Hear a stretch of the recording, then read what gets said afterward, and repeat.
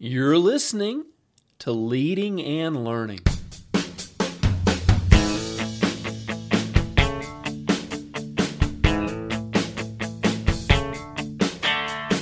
This is the place where we talk about practical leadership, theology, fitness, how to create winning habits, and so much more. My name's David Spell, and I'm a retired police officer, a pastor, a New Testament scholar, and a leadership coach. My goal on Leading and Learning is to help you live your best life. Thanks so much for joining us today. This is episode 61 of Leading and Learning, and David Spell here with you. And today I want to talk about something that's actually been controversial in the life of the church, and that's the subject of healing. And the question of, does God still heal? Can we pray for people to be healed? When we pray for people to be healed, does God answer?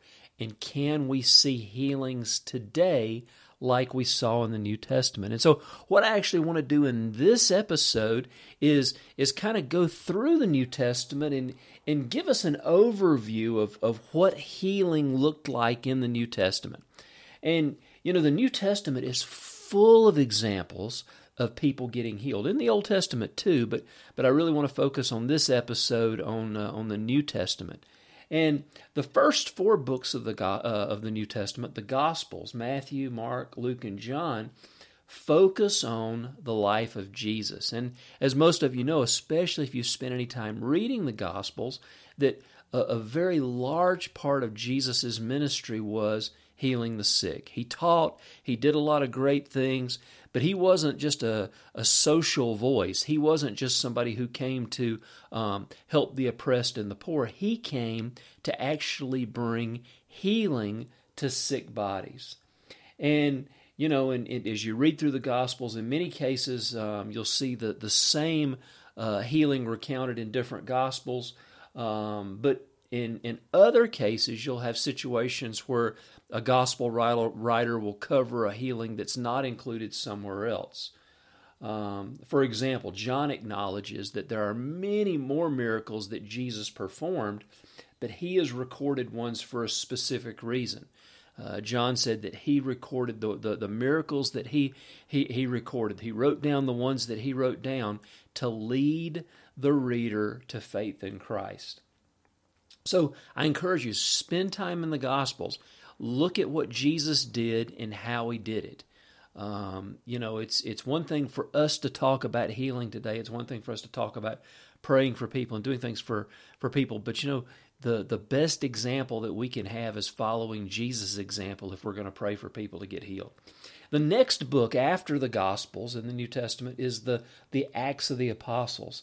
And the Acts of the Apostles, as we've actually talked about in a previous podcast, is the first 30 years of church history.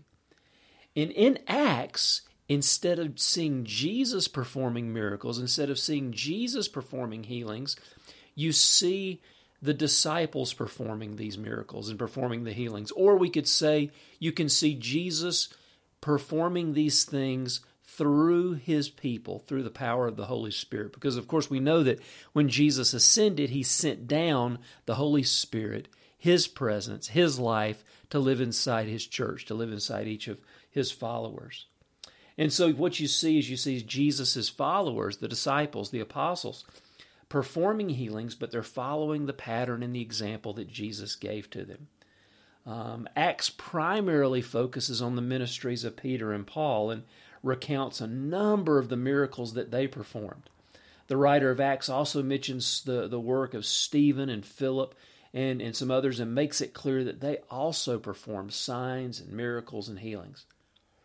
Now, after Acts, we have some letters, and really the rest of the New Testament is composed of letters to individuals and churches, with the exception of the last book of the New Testament, the Revelation. Now, these writings, the letters that are written to the churches, don't really provide us with examples of healings. But Paul does, however, mentioned in his letter to the church of Rome, for example. He wrote a letter to the church there, the fact that he's performed many miracles and healings through the course of his ministry. In fact, Paul said that these miracles, these signs that he performed, were signs that he was a true apostle. Now, that'll mess with your theology if it takes performing signs and wonders to be looked at as a true minister of the gospel, and I don't think that's the case by any means, but it does show how important they were in the early church. Now, getting back to the Gospels. When we talk about the Gospels, we see a number of different types of healings in the Gospels. First of all, Jesus heals people who have some type of sickness. Peter's mother-in-law, for example, was sick with a high fever. Now, today, we don't think of a fever as being that serious or that dangerous, but in the first century, they didn't have medicines. And it was easy. If you had a high fever, you could die. And so this was a potentially fatal issue. And Jesus, one account of this story is in Mark 1, verses 29 to 31. And you know, this type of healing might not sound as impressive as healing a blind man or raising the dead or something like that, but let's not forget that a fever in the first century could actually be potentially life-threatening. And another interesting factor about this story, the healing of Peter's mother-in-law, is the fact that it was performed on a woman. Now again, to the modern reader, we could overlook this, not think twice about it, but in Jesus' day, especially in Palestine, women were regarded as little more than property. The fact that Jesus went out of his way to heal women, children, societal outcasts, gives us a much better grasp of his heart for all humanity. And then as we're talking about this healing of Peter's mother-in-law again with the fever, let's note the simplicity of it. Jesus didn't say a lot of words. He doesn't appear to have yelled or raised his voice. It just says that he took her hand and helped her up. In another place, I believe it says that he spoke to the fever and told it to leave. But regardless, the fact that, you know, he touched her, he helped her up, she was healed. And as she got up, the fever left her. In this case, Jesus didn't even have to say anything. His presence and his touch were enough to bring the healing to someone who was sick. And again, this is in Mark 1, 29 to 31, if you want to check the reference. Now, another type of healing that we see in the Gospels are those with some kind of serious medical condition or disease. Now, a great example of this can be found in Mark 5, verses 24 to 34. The woman in this story had some type of hemorrhaging, some type of menstrual disorder that she had had for over 12 years. There was this constant bleeding. And again, this is a potentially fatal situation because the bleeding appears to have been some type of constant flow of blood. And she had spent her life savings on going to doctors who had not been able to cure her. And because of the Jewish law, this woman's condition would have rendered her ceremonially unclean and would have banned her from attending any type of public event, especially any type of religious event. And because of her medical condition, she had lost her health, her wealth, and her place in society and the religious community. But she had evidently heard enough about Jesus to understand that he could heal her. She had understood, she heard enough about him to believe that maybe she had a chance of getting healed if she could get close enough. And so we see this aspect of faith growing in her heart. And she felt that a large crowd pressing in around Jesus would give her the perfect cover to approach him unnoticed. And there was a common belief in the ancient world that a healer's clothes contained healing power. They were part of him. And so as Jesus walked in the middle of this crowd, she reached through it and was able to touch just the edge of his robe. And she didn't want Jesus to know that she had touched him. She just wanted the healing off of his clothes, if you will. It would be embarrassing. I mean, really, technically, by touching Jesus, she would be making him unclean as well. And so she didn't want to be humiliated in a public setting. But as her hand touched Jesus' robe, the bleeding stopped, and she felt in her body that she was healed. And it's fascinating that in Mark's gospel it says that Jesus realized that power had gone out of him. He felt something as well. She felt something. It says that she knew she was healed of her serious condition, but Jesus felt it as well. And so the gospel writers paint this really funny picture of Jesus walking in the middle of this crowd and feeling something, feeling healing power leaving his body, and then stopping abruptly and making the crowd bump into each other and as they come to a stop as well.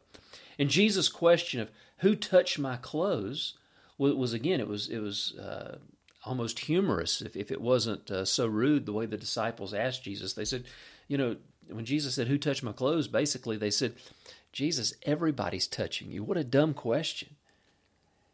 But Jesus understood, and he kept looking, and finally the woman realized that Jesus knew, so she fell before him and told him her story, and Jesus had some very kind words for her. He said, "Daughter, your faith has healed you. Go in peace and be freed from your suffering."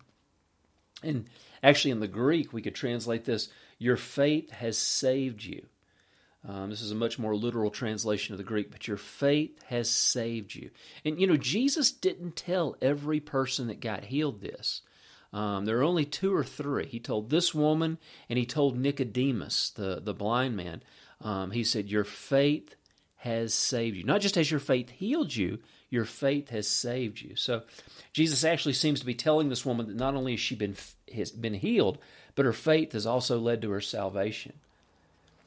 And then another type of healing that Jesus performed was where someone had been born with some type of disability. He healed people who were lame from birth, deaf, mute, and blind. John provides an excellent example of this in chapter 9. In John 9, he says there was a man who had been born blind. And when Jesus encountered him, he spat on the ground, made some mud, and rubbed the mud on the blind man's eyes. And then Jesus told him to go wash the mud off in the pool of Siloam. Now, presumably, this man had somebody to lead him to the pool where he washed the mud out of his eyes. And when he opened his eyes, he could see for the first time in his life. And for the man who was healed, he became the center of controversy. The religious leaders questioned him closely and eventually ended up kicking him out of the synagogue because he believed that Jesus was a prophet. And Jesus had performed this healing on the Sabbath, so that would be considered work. And, of course, we can't do work on the Sabbath, so this would be something that the religious leaders would be. In fact, this is something that Jesus and the religious leaders argued about over and over again. Is it lawful to do good on the Sabbath or not? And, with Jesus, he felt that healing the blind man was much more important than keeping the Sabbath. And as John often did in his gospel, he used this healing as an opportunity for Jesus to share a deeper spiritual truth. Jesus drew a contrast between this man who'd been born blind but now could see with the religious leaders. They had their physical sight, but they were spiritually blind. Now, these are just a few examples of healings that we see in the New Testament. Each gospel should be studied closely to see which miracles and healings that the author includes. And these often provide, one of the keys to understanding that particular gospel. But for us, and now we're wrapping up, it's your turn. I'd love to hear from you. And what do you think? I mean, it's one thing to read these stories about Jesus healing people and doing miracles. It's one thing to read the Acts of the Apostles and see the early church doing these things. But what about you? Have you prayed for somebody to get healed, and have they gotten healed? Or have you been too scared? It's easy to let the fear of, this might not work, come in. But, I think the important thing is, are we willing to pray for somebody and ask God to heal them? Every now and then I'll hear people say, why doesn't God do miracles today like he did in the first century? And, what I wonder is, why don't we ask him for miracles like the church did in the first century? Because often the people that are saying, why doesn't God do miracles today, aren't asking him.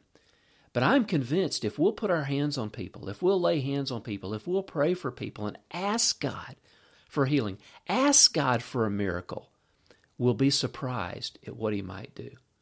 So I'd love to hear from you. Let me know your experience. Let me know what you think. Go to davidspell.com. leave your question or your comment in the comments section for today's post. While you're there, make sure you sign up to get my free newsletter. I publish 3 blog posts a week, and by subscribing, they'll just slide right into your inbox and you won't miss a single issue. Also, subscribers get my free monthly subscribers-only newsletter. So sign up. I know you're going to love it. And I love staying in touch with folks that are, subscribe. It's just an easier way to maintain close contact and share life together.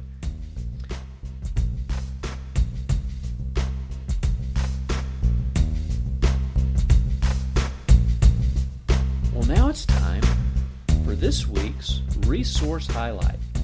And we've been talking about in this episode healing in the New Testament. And my book, Miracles in Mark, examines in detail all of the miracles and all the supernatural experiences in Mark's gospel.